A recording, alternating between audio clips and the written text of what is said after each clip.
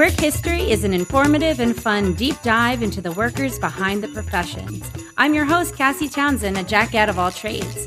We'll cover the ins and outs of jobs, careers, and the daily grind that led professionals to where they are and where they're going.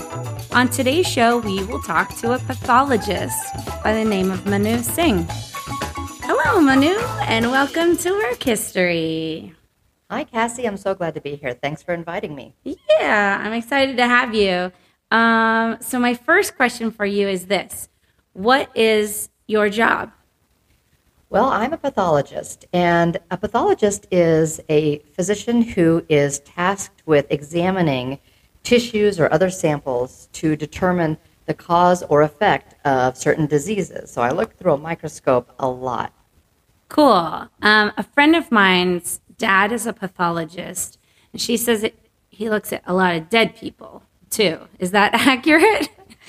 That is always the first thing that people think of when they think of pathologists. Forensic pathology is definitely one of the more notorious functions of pathologists. And of course, forensic pathologists are mostly involved with particularly criminal or accidental deaths to determine why someone died. So if you're a fan of CSI or Patricia Cornwall, you're very familiar with what forensic pathologists do. But forensics is actually practiced by the minority of pathologists. Most pathologists who practice in the United States are actually practicing in the medical field and have nothing whatsoever to do with forensic pathology. That's really cool. Okay, so I'm learning stuff. I love it. So what field of pathology are you in specifically? You're looking at microscopes, but what does that mean? So I practice one of the most common forms of pathology, which is surgical pathology. And I always describe it as if you've ever had a biopsy taken, whether it's a skin biopsy or a biopsy of an abnormal area of the breast tissue, anything that you've ever had sampled in the office or during surgery, those tissues go to a pathologist to actually look at underneath the microscope to see what the cells are doing. And the pathologist makes a diagnosis, and once that diagnosis is rendered, the physician who actually took the sample communicates back to that patient what the findings are. But in the background, there's a pathologist who's looked at that sample to figure out what exactly is going on.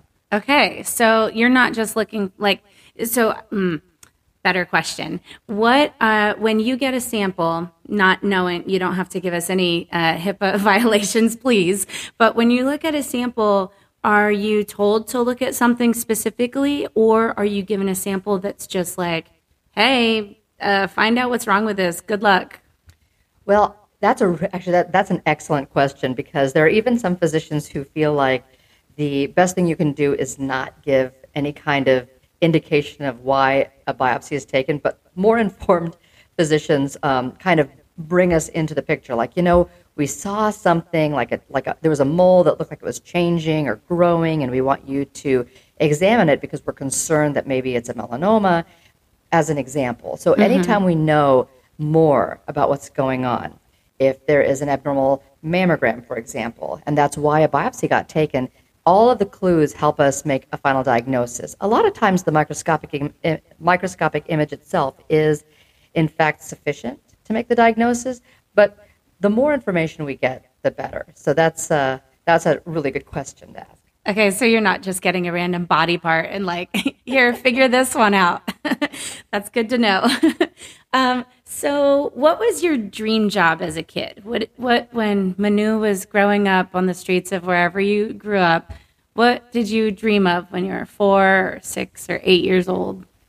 It's funny. I don't think I ever had a dream job. I think I was one of those weird kids. I was very zen. I was just very in the moment. And what I was going to do as an adult just never really occurred to me. I just kind of liked what I liked, and I didn't think about it. And that's funny because that kind of stuck with me all the way to the point where I made a decision to go into pathology. But I definitely had an enjoyment for many things: music, science, mathematics, and I didn't know where any of those things would lead me. Cool. Okay. So you didn't choose pathology until you were in medical school. I didn't even know about pathology until I was in medical school. In the 80s when I was growing up, it really wasn't something that people had a lot of access to. The closest would have been when they had like the old shows like Marcus Welby on TV. But by and large, as a kid growing up in the 80s, there was no mainstream recognition that this field even existed. So my first exposure to pathology was about halfway through medical school. How were you exposed to it? Did somebody say, "Hey, I've got this mole, check it out," or were you like, "Ooh, that guy on George Clooney is a real hottie"? Like, how was your exposure to it? So all medical students take pathology as a required curriculum within medical school. So as we're kind of learning, because pathology is really the immediate translation of what disease processes look like at the microscopic level. So when we're talking about cancers or we're talking about other processes that affect cellular tissues, as part of medical school, you actually take a look at those tissues to see that is revealed within that appearance. So during those classes, I just found myself more and more enamored of the entire field of pathology and just really enjoyed being able to see very intimately what those disease processes were doing to the cells, what effect they had on the tissues, because that's what's remarkable about pathology. You can see all of these changes just by looking, if you look close enough and hard enough. Interesting. So when the zombie apocalypse comes, you guys are the first to tell us. Hopefully. Hopefully. I mean, of course, the biting and the flesh eating is probably going to be the first thing. What did you originally go to medical school for? Like in high school, did you go, I want to be a doctor, or I want to be a nurse, or I guess I'm going to just go to this medical school because it's really expensive? Well, it's funny because, so I went to a medical school program that took you right out of high school. So you got like a bachelor's and a medical degree kind of as a combined program in Kansas City. So when I was in high school, and this is kind of interesting because I definitely had the experience where I went into medical school without a vision of what I was going to be on the other side. And I enjoyed biologic science enough that I thought if I got accepted to this program, that would be great. I like the science. That I can tell a funny story about that. Yeah, please do. So when I first started at this program, there was a circle of us. We're freshly out of high school. We're essentially freshmen in college. And we're sitting in a circle, and we're being asked why we went to medical school. And I just happened to be the first person in the circle to get asked the question. And so when they asked me, why did you go to medical school? I said, well, I really enjoy science and learning about biology, and I thought this would be a fascinating career. I'm very interested in it. And then they asked the next person, and the next person in the circle said, I went into medicine to help people. And then they asked the next person, and the next person said, I went into medicine to help people. And every single person in the circle said, I went into medicine to help people. So I was the only sort of standout in that group who answered the question in maybe more of a scientific way and not as much of a humanitarian way. And I realized maybe everyone else had this vision of how they were going to be at the bedside treating patients and having that role. And I just really dug the scientific aspect of it. And so it kind of came full circle when I realized that this field of pathology was out there waiting for me because my fascination with that was a perfect match. It's like exactly what it was like it was calling out to you from from beyond. That's really cool. What was your first job that you ever had? Ever in the entire world of jobs? The first job that I got paid to do was to be an office cleaner. So my mom had a dental office in our very small town, and every weekend I would go and spend hours at her office, and I was responsible for vacuuming, cleaning the bathrooms. That was my very first job, and I will tell you that was and a friend of mine was allowed to go and do it with me, so we both got paid to do that every weekend. Yeah. And this was, again, back in the 80s, and I think my mom knows this if my mom listens to this podcast, so I don't think I'll surprise her. She's retired now. But every so often, we'd take one of those mercury caplets that were for the fillings and Yeah. just crack that baby open and just roll mercury around in our hand. We didn't know we weren't supposed to do that. Oh my But gosh. that is, you can't do that anymore because they removed mercury from dental. So that is my one weird story about my very first job is, So you've touched a mercury. I may have chronically touched mercury. That's really weird and exciting. I love that. Yeah, because a lot of people's first jobs are like McDonald's, or like for me, it was I was in this work program in the summer where I herded goats for half the summer, and then I dug out a fish hatchery for the other half. Super exciting stuff, for a wayward teen. But a lot of people's first jobs where they get paid are McDonald's or some other sort of fast food. So it's probably really beneficial that your mom was dental. Was she a surgeon? Was she a orthodontist? Was she just a? She was a general practicing dentist in a small town, so So she did everything. Yeah, I kind of did everything. Awesome. So when you were in college, were you able to have a job when you were going to school? Some people do residencies, I think, as far as the medical field is concerned. But did you ever have just a job to help you get through college? I didn't have a job during college because so the program that I went to at UMKC was a 6-year combined bachelor's medical degree program, and typically you had between 18 to 22 credit hours per semester, and you went through the summers as well. So there was vanishingly little time to do anything on the side. So that was something that I did not have access to as a job. But whether it was, just studying to just try to keep up, or just actually being physically in classes or clinics, it kind of occupied a significant portion of your life. Yeah. What did you do on the weekends? So the one really nice thing about that program, I shouldn't say the one really nice, I love that The program. only thing that was great about that program were the weekends off. Well, it's funny because when people hear about it, they think, oh my gosh, it must have been so intense. And I think it was intense, but it was intense in a way that, it's almost like when you go through something with a bunch of people who are your friends, and you don't even realize it's intense. You don't realize this life is different than maybe the life that someone outside of this is living. There's 100 people per class and you're just living that best life together, going to classes all the time, studying all the time. But, obviously going out to movies and dinner, just like any other, college or grad student, you find time to do what you enjoy doing. Mm-hmm. So, we had a solid group of friends. We would play cards. We would, go out. We would do whatever. We were in Kansas City. We loved Kansas City. And by the time you spend 6 years sort of around the clock with these friends, you're just bonded for life. And so my best friends today are still my best friends from when I went through that program. Even though we're all scattered to the four winds, we are so close. That's really cool. Do you have like yearly meetups or monthly or? Yeah, in fact, we have a get-together coming up in November. Oh, that's exciting. Very cool, very cool. Well, we won't give out any secrets on that one. What's your side hustle? Like, what do you do for creative fun when you're not pathologizing? Well, I perform at Renaissance festivals for, a little bit of a side gig. And I got into that about 10 years ago. And my very first exposure to, I should say I've been a long-time patron of the Renaissance Festival since I was like a kid, and I've always enjoyed them. And I met my husband at a Renaissance Festival when I was a patron and he was a performer.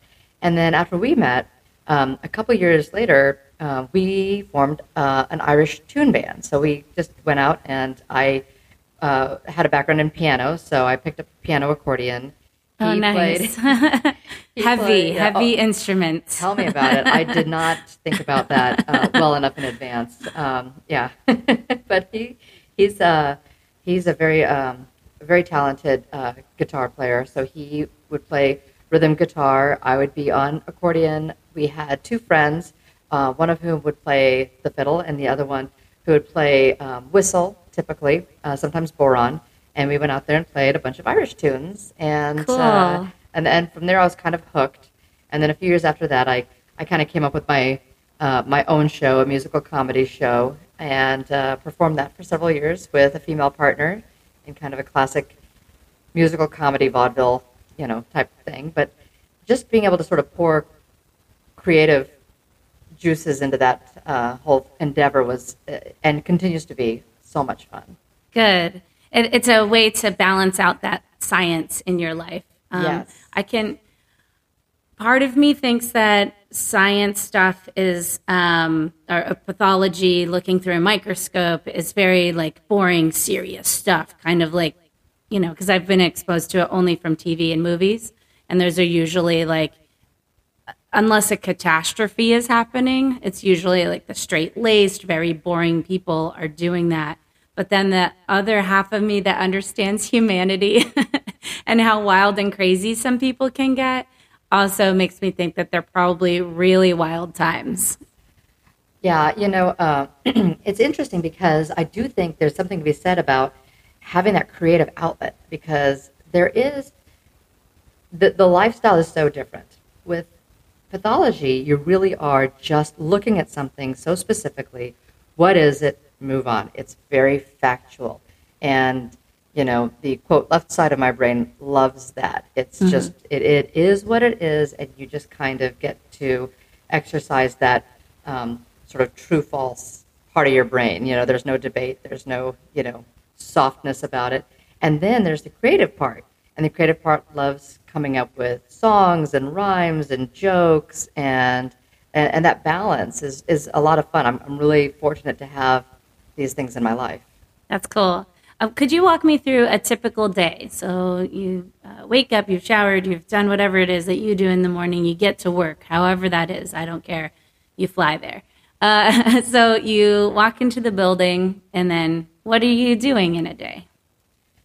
So this is a fun question to answer, because I've often likened the day of what I do as a pathologist to Rumpelstiltskin. So the fairy tale Rumpelstiltskin. And so it starts off with basically a father boasting that his daughter can spin straw into gold. And so, of course, the test is that then they put her in a room with nothing but straw, and she has to spin gold out of it. Of course, she can't, but here comes Rumpelstiltskin to do it for her. And so what I do is I walk into an office, and there's a microscope there, and there's a computer with the electronic medical system that I use. And these slides continue to come in throughout the day, and they're all representations of someone's biopsy or someone's surgical excision, like if someone has a kidney removed, for example. And I take those slides, I look at them, and I craft a report that indicates everything that is necessary for the treating physicians and the patient to know, to understand what is the next step that has to happen, if anything. So, for example, I'll start to look at a skin biopsy, and I get to say, what, this is a benign mole, and there's nothing to do about it, and, this is the report, and, Godspeed. Or, this colon biopsy is something that is going to be dangerous unless there's further removal, and so I craft a report that indicates that more needs to be done. I may look at a mastectomy specimen and say whether or not the areas that they have removed are sufficiently all-encompassing so that there's no danger that the tumor cells are going to grow at that site again, everything's out. Whether or not the lymph nodes have been involved or not involved is what pathologists do. So at the end, a report is crafted that indicates everything that happens. So I take all these slides and I turn them into information. Huh. Yeah. Wow. Spinning that gold. Spinning the gold. And the other thing that I get to do as a surgical pathologist specifically, because I've always, as a practicing pathologist, I've always worked in hospital settings. And in hospital settings, what you have a role in is called intraoperative consultation, which means that during a surgery and someone's under anesthesia and is getting a procedure done, like let's say someone has an ovarian cyst, and there is a desire to know in real time if it is something concerning requiring further surgery, or if it is something that looks benign, in which case just removing the cyst itself is a sufficient management. They call me into the operating room and say, we've removed this ovarian cyst. Can you take a look at it? And I do an immediate evaluation. Wow. Takes somewhere in the range of typically 10 to 15 minutes to just examine the tissue, take a small sample of it if I need to. I freeze it in real time, and I actually use what I'll say is most akin to like a deli slicer. And I know, right? And I take a really, really thin section. That's what gets mounted on the slide. And I take a look at it to see the cells, all while the patient is still under anesthesia. And that way, before anything is decided and the patient is taken out of anesthesia, the surgeon knows whether or not they can stop or if more needs to be done. So, for example, Cassie, if you were undergoing something like this, the treating surgeon might tell you, okay, what we'll do is we're going to remove your ovarian cyst, and while you're still asleep, we'll see if it is benign with the pathologist, and if it is, we're just going to take the ovarian cyst, but if it turns out to be something more, we would want to do these things, like take the other ovary, take, other tissues down there, and would clear it with you that depending on what the pathologist says, we'll either do this or this. And having a role in something like that, is an extremely vital part of being a pathologist, and it really is a really nice way of having that multidisciplinary team working together to make sure that while you're already getting surgery, you get the right surgery for you based on what is found at the time. Cool. So is that scheduled ahead of time? Like, I know a lot of surgeries are usually scheduled days, weeks in advance.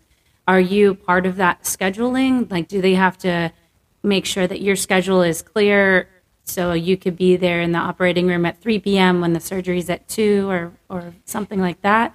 Well, usually... Or are they just like, hey, Manu, come in here real quick. Scrub up. We got something for you to look at. So we spend the day sort of prepped to go. So if anything needs us, we're ready to be there. And even when we're dealing with evenings and nights and weekends for that matter, we're always on call to be able to go. Now, that doesn't mean that I specifically am the person on call, but our groups, any group I've ever worked for, we're always, a representative is always available to go in cases where there's an unexpected surgery. Pathology is interesting because it's one of the more lifestyle-friendly specialties, but it's when medical students come to me and ask me, oh, it's a great lifestyle, right? Because, you don't have to take call. I'm like, au contraire. You are definitely on call. Now, it's not the kind of call that you'd be on, as, a trauma surgeon, for example. However, so what can happen is, someone might present to the emergency room at midnight with an appendicitis or what appears to be an appendicitis, and the surgeon's doing the appendectomy in the middle of the night, and when they go in, they realize, oh my gosh, there's something here. I don't know if this is just an abscess or something to do with the inflammation around the appendicitis, or did we actually wind up having something here that could be cancerous growth, and they call a pathologist in the middle of the night to to assess that. And that's something that sometimes people are like, oh no, you had to go in the middle of the night. But Cassie, I'll be honest with you. One of the things about being a pathologist is that I groove on being a pathologist so much that when I have to go in the middle of the night, I feel the sense of someone has to go in and tell them what's happening here. And I have this weird skill set right. that allows me to take this tissue and immediately freeze it and stain it and take a look at it and shed light on what's going on for a team of medical professionals who need to know. And I always felt a special sense of, I'm here to do this. This is my thing. Cool. This is my job. Very cool. In 5 to 10 years, what do you see yourself doing? Are you still going to be a pathologist? I don't want to ask what age you are, but you did say the 80s, so I'm assuming it's not the 1880s. But in 5 to 10 years, what do you want to do? It's funny because I think one of the things about my career is that it is one of the careers that people don't tend to burn out from. It's got one of the most burnout resistant arcs of any medical specialty, really. I think one of the highest burnouts, from what I understand, is emergency medicine. So those high stress environments, and pathology tends to be a lot lower stress environment. So I could see myself still practicing, but on the other hand, I tend to have a lifestyle that I don't require too much. So I could also just retire and just happily bop along with my Renaissance Festival career. But it's an interesting question. I have got 2 kids, and I want to kind of make sure that they get set up for their own lives as well, and don't need to be covered under my insurance, for example. Right. All kinds of things can influence that, but I've seen pathologists work happily into their 80s. Wow. Yeah. What was your first job out of college? Were you automatically just put into the pathology profession, or did you have to work into it? Is there a hierarchy in pathology? Oh yeah, this is a good question, because a lot of people don't understand where pathology actually comes from in terms of starting with medicine and ending up with pathology. So what happens after college and medical school? So once you get your medical degree, whether it's MD, DO, or for our friends across the pond, MBBS, those equivalent degrees that are medical in nature, you go into residency. Because once you have a medical degree, you're not really able to practice unless you are certified in your field. So the path to certification involves a residency program. So what you choose as a residency program will determine what kind of physician you are. So are you going into family medicine? You're going to a family medicine residency. Same thing with emergency medicine, surgery, all the way across the board. And in pathology, we have our pathology residencies. And when I went to pathology residency, I specialized in anatomic and clinical pathology. And those 2 fields are usually studied together because it gives you the most versatility. On the other end, anatomic pathology is kind of what I've been talking about all along, which is looking at the tissues and seeing what's going on. Clinical pathology is when you are the medical director of a laboratory. So all that blood work that gets ordered and gets sent off to look at your blood counts and your sodium and your potassium and your thyroid levels, all of it goes to a laboratory that has to have a medical director. And so I have worked in that role as well. So after you're done with your residency program, then you take boards that allow you to be boarded in that specialty. So when you're done with residency, you are boards eligible. So you take the American Board of Pathology certifying examination, and then you are boarded in pathology, and then you can practice. Wow, that's a lot. It is. Yeah. So were you ever able to have any other type of jobs, or have you only ever done pathology? After my dedicated medical school route led me to pathology residency, that's really all I ever did in terms of any kind of primary job whatsoever. Residency is also kind of an all-encompassing... time-consuming. Yes, it is. I've seen lots of TV shows about that. There's also a lot of video games about that, too. There's a lot of romance involved, but other than that, it's work. Yeah, I think I went into the wrong field for the romantic part. But definitely, it's funny because a lot of people do wind up meeting each other in, whether it's medical school, residency. A lot of people meet in residency, actually. Yeah. You're in your late 20s, Mm-hmm. Love is blooming in the air. It's just pheromones, one or the other. Right. Yeah. And then, so you mentioned maybe having a side hustle or something that was maybe similar to the Renaissance Fair. Did you ever just have anything that was just like for fun that you might have made money at? That, did you ever work at a sports bar? I don't know, Well, I did actually work with my father actually had a medical clinic, and I worked as a receptionist for his clinic for a while. And it was actually kind of fun because it was very much a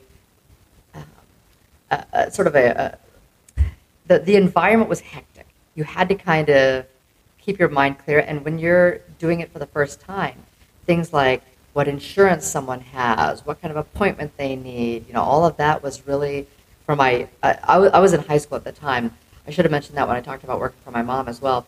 But, just kind of getting your head wrapped around all of these. Because it's funny when you're a kid, like a teenager, you have perfect health. You don't know what everybody needs. I should say a lot of teenagers have perfect health. So all of the things that you have to consider, you've never had to think about them before. Right. So that was kind of an interesting thing, just kind of understanding people in the community and what they needed to come in for and how that was going to happen and all the considerations with them.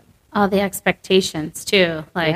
Easing that 40-something-year-old woman's mind for whatever she's about to experience. And you're just a little teenager dirtbag sitting at the desk.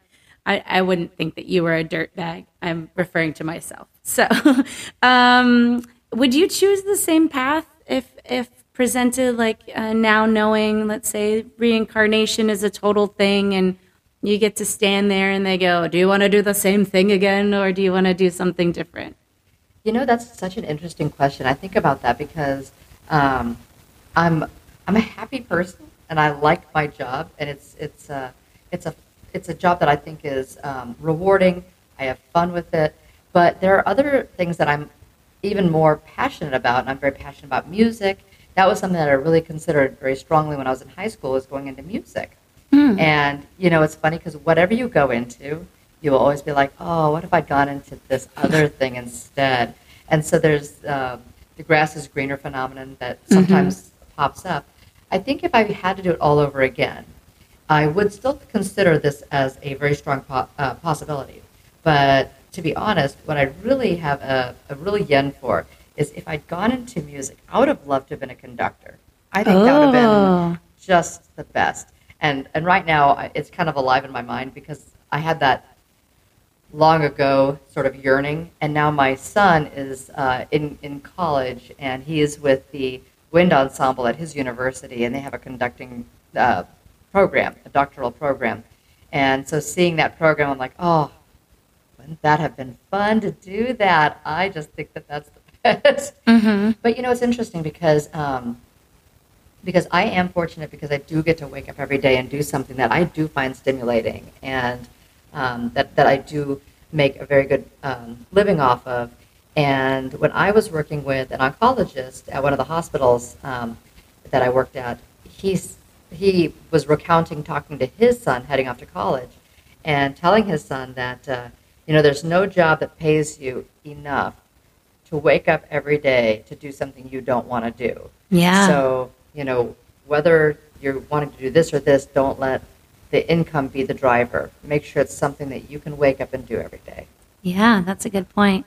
I had flashes, I don't know if you've seen this movie, but flashes of you as Buckaroo Banzai in the Eighth Dimension, because he was a rock star brain surgeon. So he was pretty cool, and a comic book hero. Oh, yeah. He was the best, really. Perfect Tommy was my favorite, of course, but Buckaroo was pretty darn great. Let's see. You mentioned some passion projects, Renaissance Fair being one of them, music being a primary in that. What besides the accordion, what kind of instruments do you play? Well, my first instrument was actually piano. So, of course, that helps open up all kinds of doors to understanding how music works. But I play guitar, and that's what I play at the Renaissance Festival. I also kind of dabble in some fiddle and a little bit of whistle, just enough to kind of barely eke by. But I tell you, one of the things that I really also enjoy is playing timpani. When I was in high school, I was a percussion player in the band. Oh, I know. Okay. And so the irony is that I got recruited late in the game because they knew I could play piano. So they said, we need somebody to play cymbals, and you're a sophomore. Would you come and play with the marching band? And I'm like, okay. And it just blossomed into learning all of the percussion instruments, with the exception of snare. I can't play snare drum to save my life, but everything else I could play. But I get a chance every summer. There's a community band nearby that I can play timpani for, and it's just it's the most fun thing ever. And I drag my teenagers sometimes with me because we all play instruments. My older one plays the trumpet, my younger one plays the flute, so we get to do it as a family, which is just fun. Yeah. So that's something I'm passionate about. My husband and I will also do Christmas music every holiday season for the Overland Park Arboretum. So there's this thing they do called the Luminary Walk, where they light up the pathways in the Arboretum, and people just sort of have this holiday-themed stroll through the Arboretum paths, and they have musicians posted at different places, so they hire various musicians to post throughout the event. And my husband and I have been fortunate to be able to gig with that, and so we have this whole repertoire of Christmas music that we start on as soon as the fall season of the Renaissance Festival is over. We work that music back up, and we go out there and perform it and have a really just excellent time with that. Very cool. Which Renaissance Festival do you perform at? I perform at Kansas City Renaissance Festival primarily, but I've also performed at the Central Missouri Renaissance Festival and at Sleepy Hollow as well. What is Sleepy Hollow? That's in Des Moines. Oh, okay. So, yeah. Okay. Never heard of that one. Neat. Well, thank you, Manu. This has been awesome. Wonderful chatting with you. Yeah, thank you. Yeah, you're very varied, as I expected to be in a human. Thank you so much. It was really a pleasure having you, on my podcast. All right, so we're gonna do this for the first time. This is my first exit. Work History is myself as the host, Cassie Townsend, jacket of all trades. Theme song is rapped by Greg Lestratz. Chris Kempton is our associate producer. New episodes every Wednesday. Check show notes for any additional info. Remember to subscribe, rate, and review, and share because it really does help. What's your work history?